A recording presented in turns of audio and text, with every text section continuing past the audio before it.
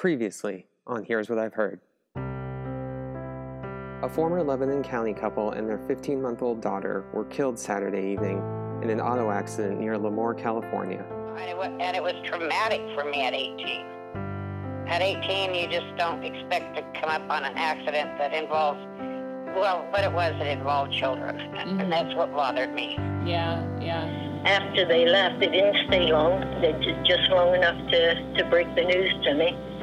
And I went to go back upstairs, and there's a curb at the top of the steps, but I walked right into the wall. I almost fell backwards down the stairs. I was just in so much shock, you know.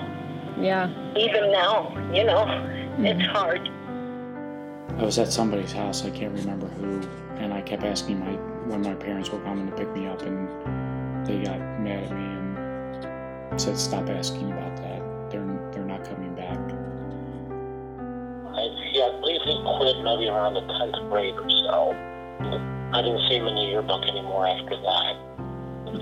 After he left school, he kind of just disappeared. Nobody seemed to know what happened to him.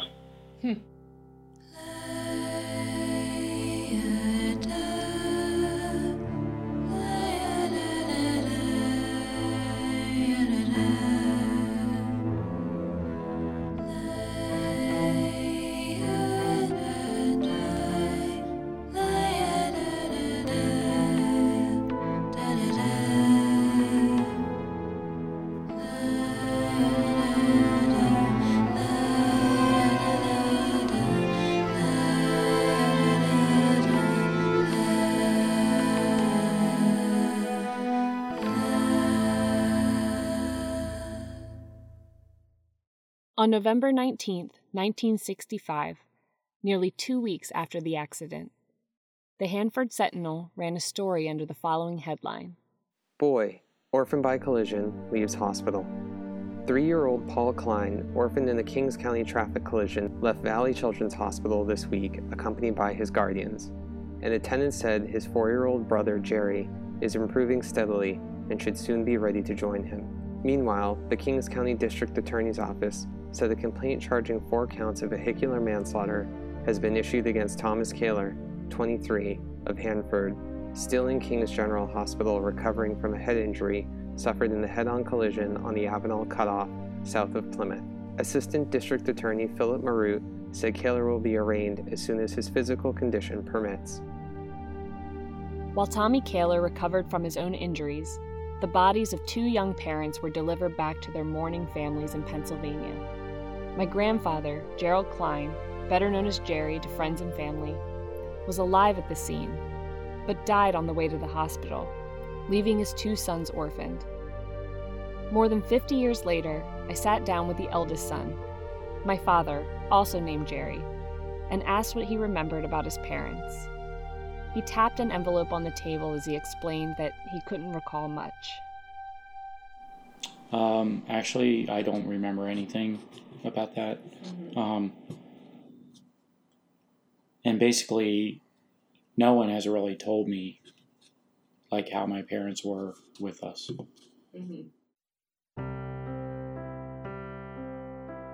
Gerald Eugene Klein was born June 21st, 1941, to Bertha and Daniel Klein in Annville, Pennsylvania. A few days later, the Lebanon Daily News announced the birth of the Klein's 8th child, reporting, Mr. and Mrs. Daniel Klein of Church Street announced the birth of an 11-pound son, Gerald Klein, Saturday at their home. Having had 1 kid myself, the thought of giving birth to an 11-pound child kind of horrifies me, especially considering that my great-grandmother had 7 other children before him. But Bertha wasn't daunted, and she went on to have 3 more children after Jerry. In all, there were 11 Klein children. Sonny, the 3rd, died at 12 years old in a freak accident, and Nancy, the 6th child, died unexpectedly as a young adult. Like their brother's accident years later, Sonny and Nancy's deaths were extremely tragic for the family. Jerry had just turned 2 when his brother Sonny died in 1943, and no one in the family could have guessed that this event would be the precursor to an even greater sadness in the years to come. After Nancy's death in 1958, there were 8 Klein children left: Bob, Alice, Emma, Jeanette, Doris, Jerry, Jim, Jack, and Jill. Jeanette, who now goes by Ginny, described the family's life as being one of dissension. As soon as she was old enough, her parents pushed her to work, and she welcomed the chance to get out of the house. At the age of 5, she delivered newspapers with Sonny, and after his death, she took over the route. As she got older, Ginny continued working various jobs and helped out in the garden. She repeatedly told me that the situation at home was very difficult, and that the siblings tried to look out for one another. Ginny was engaged by the time she graduated from high school, but she continued to reach out to her brothers and sisters and make sure they were getting along all right. My great-grandfather died a few months before I was born, and my great-grandmother died the year after. To this day, I've never seen a photo of my great-grandfather past the age of 19, and I have no idea what either of my great-grandparents were like besides what I've learned from my dad. So I asked one of my second cousins what her perspective is to try to get a sense of why Ginny might describe the Klein home life as difficult. Renata, Bob's child, remembers her grandparents well. Well, got along with them really well. I mean, when I got married, my husband hung out with Grandpa, well, Pappy. Used to hang out a lot with them. Well, him, it was my grandfather, my dad, and my husband used to always go out. They would take him down to the Union Hose, the fire company and that. It's a little hard to hear, but Renata is saying the Union Hose Fire Company. She's talking about the Union Hose Social Club in Annville, which is affiliated with the Annville Fire Department Station 5 and is located just a 10-minute walk from the Klein home. The vets and stuff like that. Every Sunday morning, they needed to go for groceries. We did that, and stuff. I mean, towards the end of their lives, Alice moved them up close to her so she could help take care of them. Because of their being elderly and in need. Right. Nostalgia seems to run deep among the Klein family cousins. They remember Bertha and Daniel as loving, kind grandparents.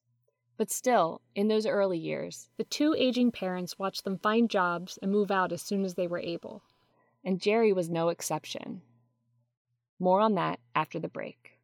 At MAD, we believe in zero. 0 fathers who aren't there for bedtime. 0 mothers who miss the first day of school. 0 children who never come home. We believe in 0 victims of drunk driving. With MAD, your support adds up to 0. Because we believe in a hug on the first day of school. We believe in another bedtime story. We believe in no more victims. We believe in 0. Ginny describes her brother Jerry as a very gentle and caring person who always looked out for his younger siblings and often had kind things to say about others. Despite being raised in what she describes as a, quote, very bad situation, she says he turned out to be a, quote, very beautiful person. Jerry's other sister, Doris, just 2 years his elder, was one of his closest confidants growing up. He was a handsome dude. And his looks only improved after he enlisted in the Navy. So, I don't remember him being all that tall, maybe 5'10". Easygoing, compassionate. What can I say? I don't remember him ever being angry. We used to play wrestle. I used to always wrestle my brothers, but that's, Actually, hard worker, but then that's the nature of our family, was to work if you want to get ahead. My dad recalls his grandmother echoing this sentiment about Jerry, stating that he was driven and wanted the best for himself and his family. All she told me about my father was that he wanted to be successful. He wanted to get a college. I don't know if he wanted to get a college degree, but he wanted to be a boss, and he wanted to be like, he was going to be something. That's what he always said. It seems that Jerry was also fiercely loyal to his brothers. Jim was 3 years younger than Jerry, and the two could often be found playing together. One day, Doris remembers, they found an old treehouse and climbed inside. And I remember him taking a heck of a beating defending his brother Jim one time, that they had gone and they saw this tree house, and it wasn't on any private property or anything, and they crawled up into the tree house to play, and the town bully came along, and Jerry tried to defend Jim, and Jim ran home and got our older brother, much older, 12 years older than me, but by the time he got there, Jerry was pretty well beaten up by the town bully, and looked pretty bad. You know, his face was all swollen and everything, but he wasn't the only one in town to ever got beaten up by this kid. And when was this? How old was Jerry at the time? Jerry could have only been maybe 11 or 12. Okay, and Jim was younger, right? Yeah, 2 years younger. Okay. His loyalty extended to his sisters, too. I remember us going ice skating a lot, and Jim and Jerry and I were always together. Like I said, we were almost inseparable. And we'd go ice skating, and I remember one time another girl and I were both skating backwards, and we collided and both went down in the ice, and instead of trying to help her up, they came to my aid and and didn't do anything for her. And I reprimanded them for that, help her, I'm okay. Aww. And like her sister Ginny, Doris doesn't remember Jerry getting into too much trouble, with one exception. I know he and his brothers, all three of them, Jack, Jim, and Jerry, they all got a good spanking from Dad when they were quite young.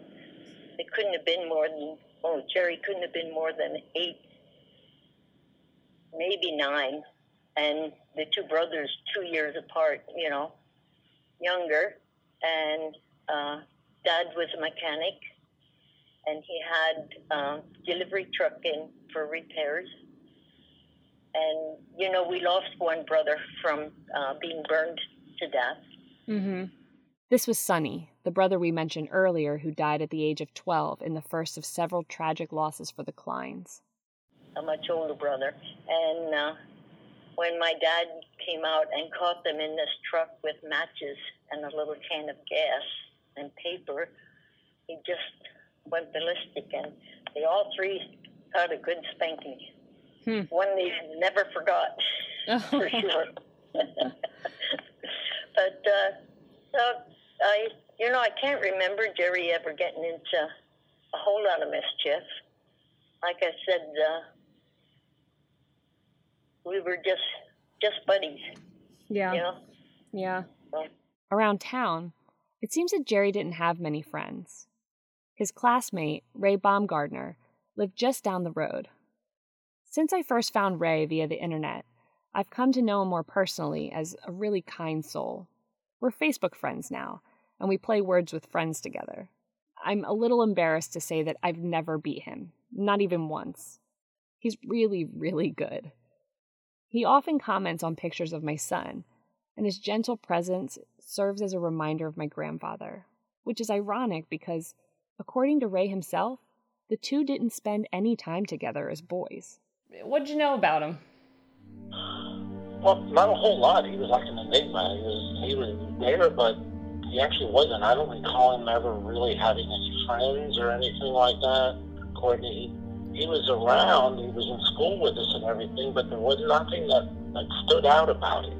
They never come outside and played with the kids in the neighborhood or anything. I don't think they were allowed, maybe. We go past the house and you never see any of the kids out front. They might be in the backyard, but we never see anybody out front. I remember seeing him every now and then in his dad's garage, or I believe his dad might have been a mechanic or something.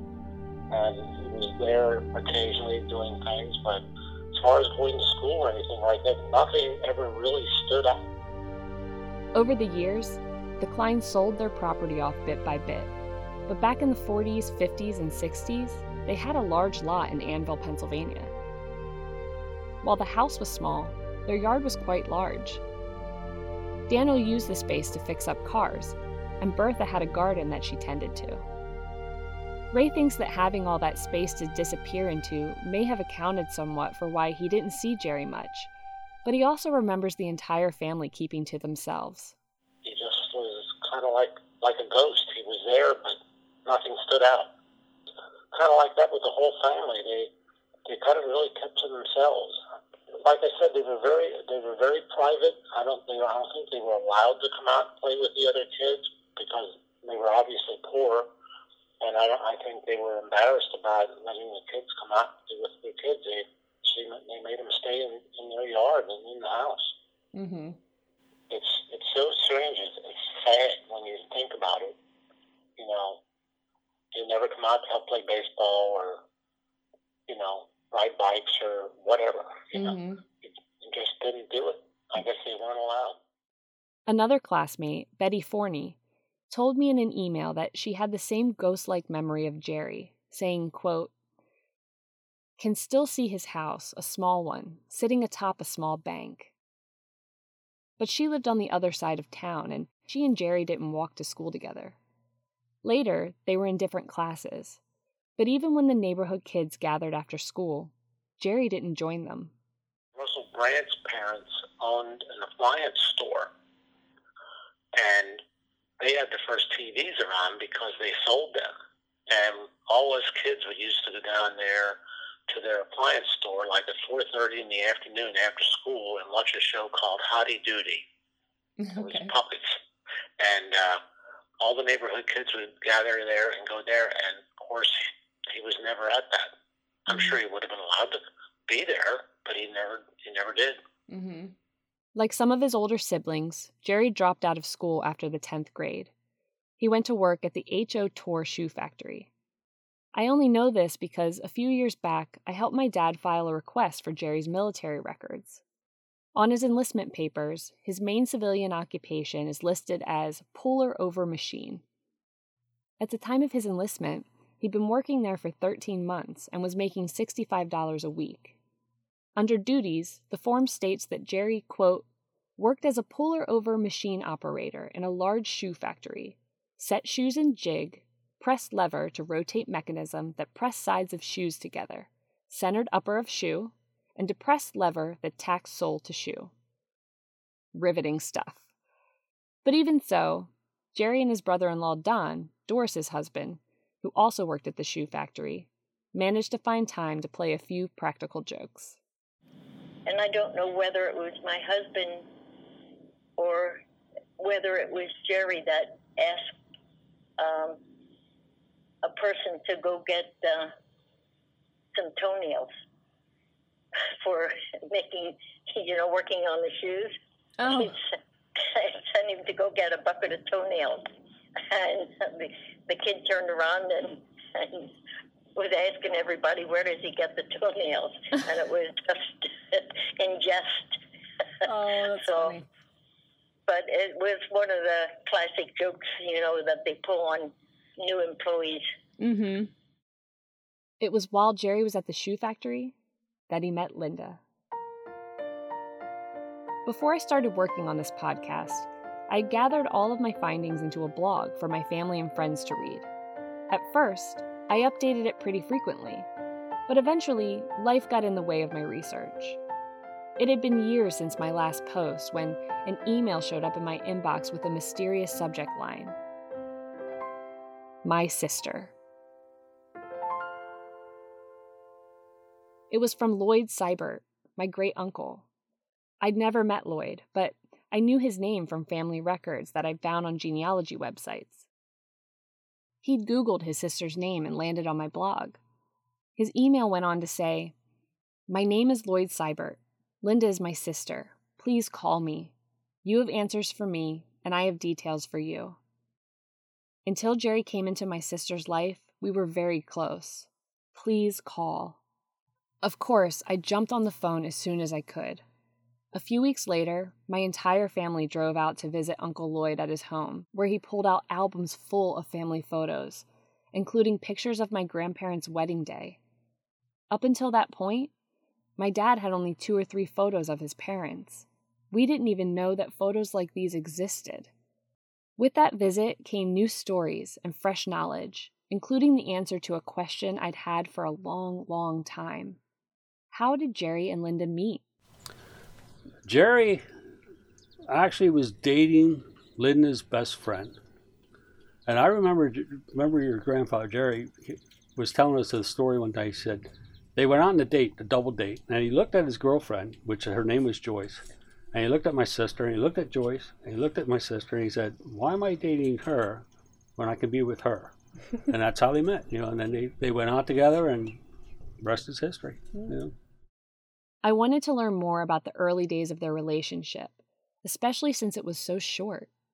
On another more recent trip to visit Lloyd, he told my dad, uncle, and I about how he knew right away that Jerry was different than the other guys Linda had dated. He was different because on the first dates that my sister went on, she used to take me along just in case it didn't work out. Like she had to babysit, But with Jerry, I wasn't invited to go along. And I remember, I probably told you the story. I remember sitting on the porch, and Jerry pulled up in his car. I forget what kind of car he had, but he had an old car. Well, probably not that old at the time, but and I was getting ready to go. And my sister looked at me and said, you can't go along. I started crying, like, what are you talking about? That kind of stuff. I don't remember exactly, but I remember crying.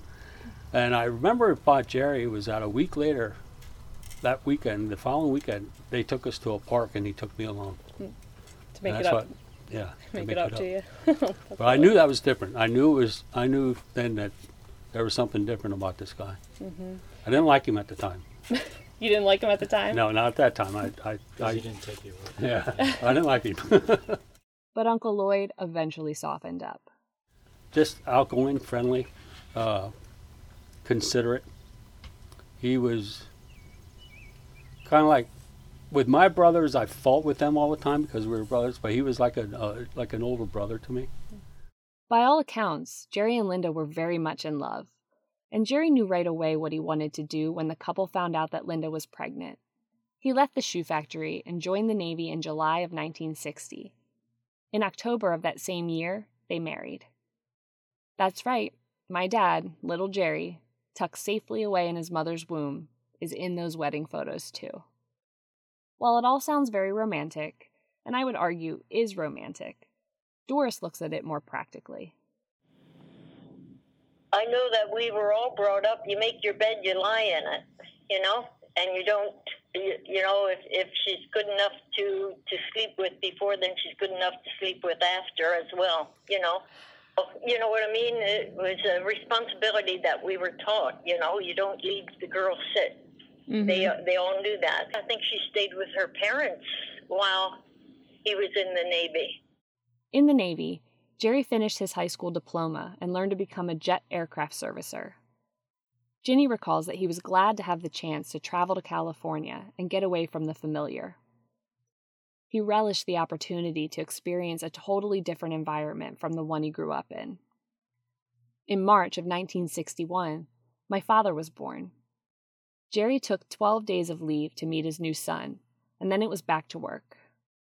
According to his military records and historical information about his unit, Jerry was one of 17 enlisted men from VF 126 who, along with one commissioned officer, started the Jet Instrument Training Unit at the newly commissioned Lemoore Naval Air Station.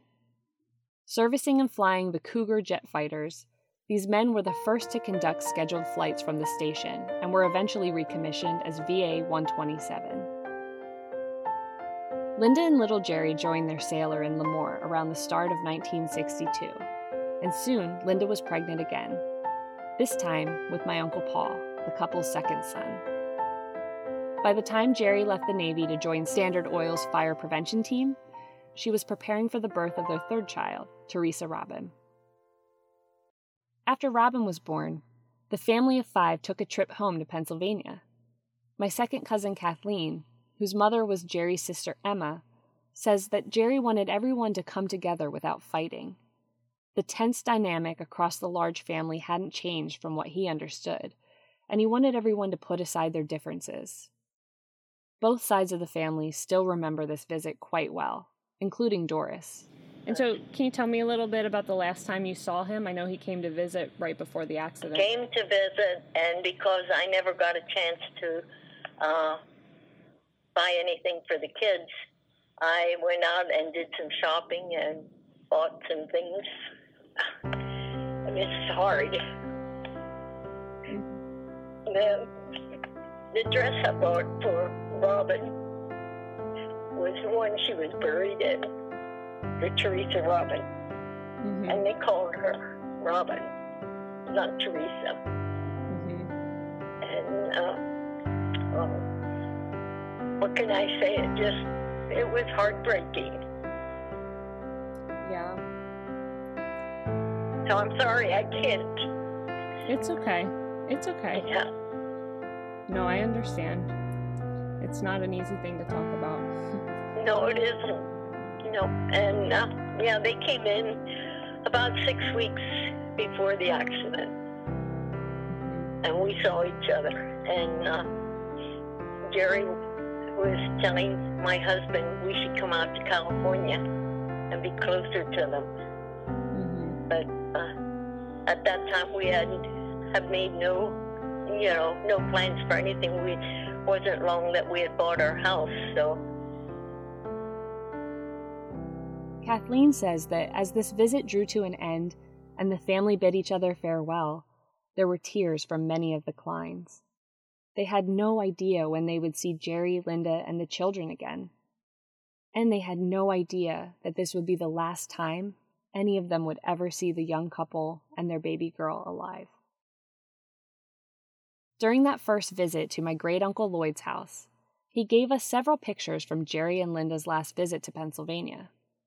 In one, baby Robin lies sleeping on a makeshift bed on the floor. In another, she's toddling down the sidewalk, clad only in a diaper. There's a photo of her with Linda's mother, Fern, and another of her crawling. Unlike her tow-headed brothers, Robin had thick brown hair that laid straight and choppy bangs that topped her round little face. None of the photos show her crying, although not many people back then took photos of children as they cried, I would imagine. This was, after all, a time before unlimited cloud space. And so, that is how little Teresa Robin is remembered. She will forever be the baby in the brand new dress from Aunt Doris, the baby who laughed on the swings with Cousin Kathleen, the baby who was, allegedly, her father's favorite child. In the rest of the photos, Linda's family makes scattered appearances. In one, Fern leans down next to her seated son-in-law and flashes a sly smile toward the camera. Another shows a young Uncle Lloyd lying on a blanket while his nephews play nearby. Just like the extended Klein family, this would be the last time the Seiberts saw Jerry, Linda, and Robin. But unlike Daniel and Bertha Klein, Fern and Franklin Seibert wouldn't get to see their grandsons very often after this point. For the Seiberts, it was almost easier to pack away those memories and move on. Linda was their shining star, a caring, beautiful girl surrounded by troublemaking brothers who were in and out of jail from a young age.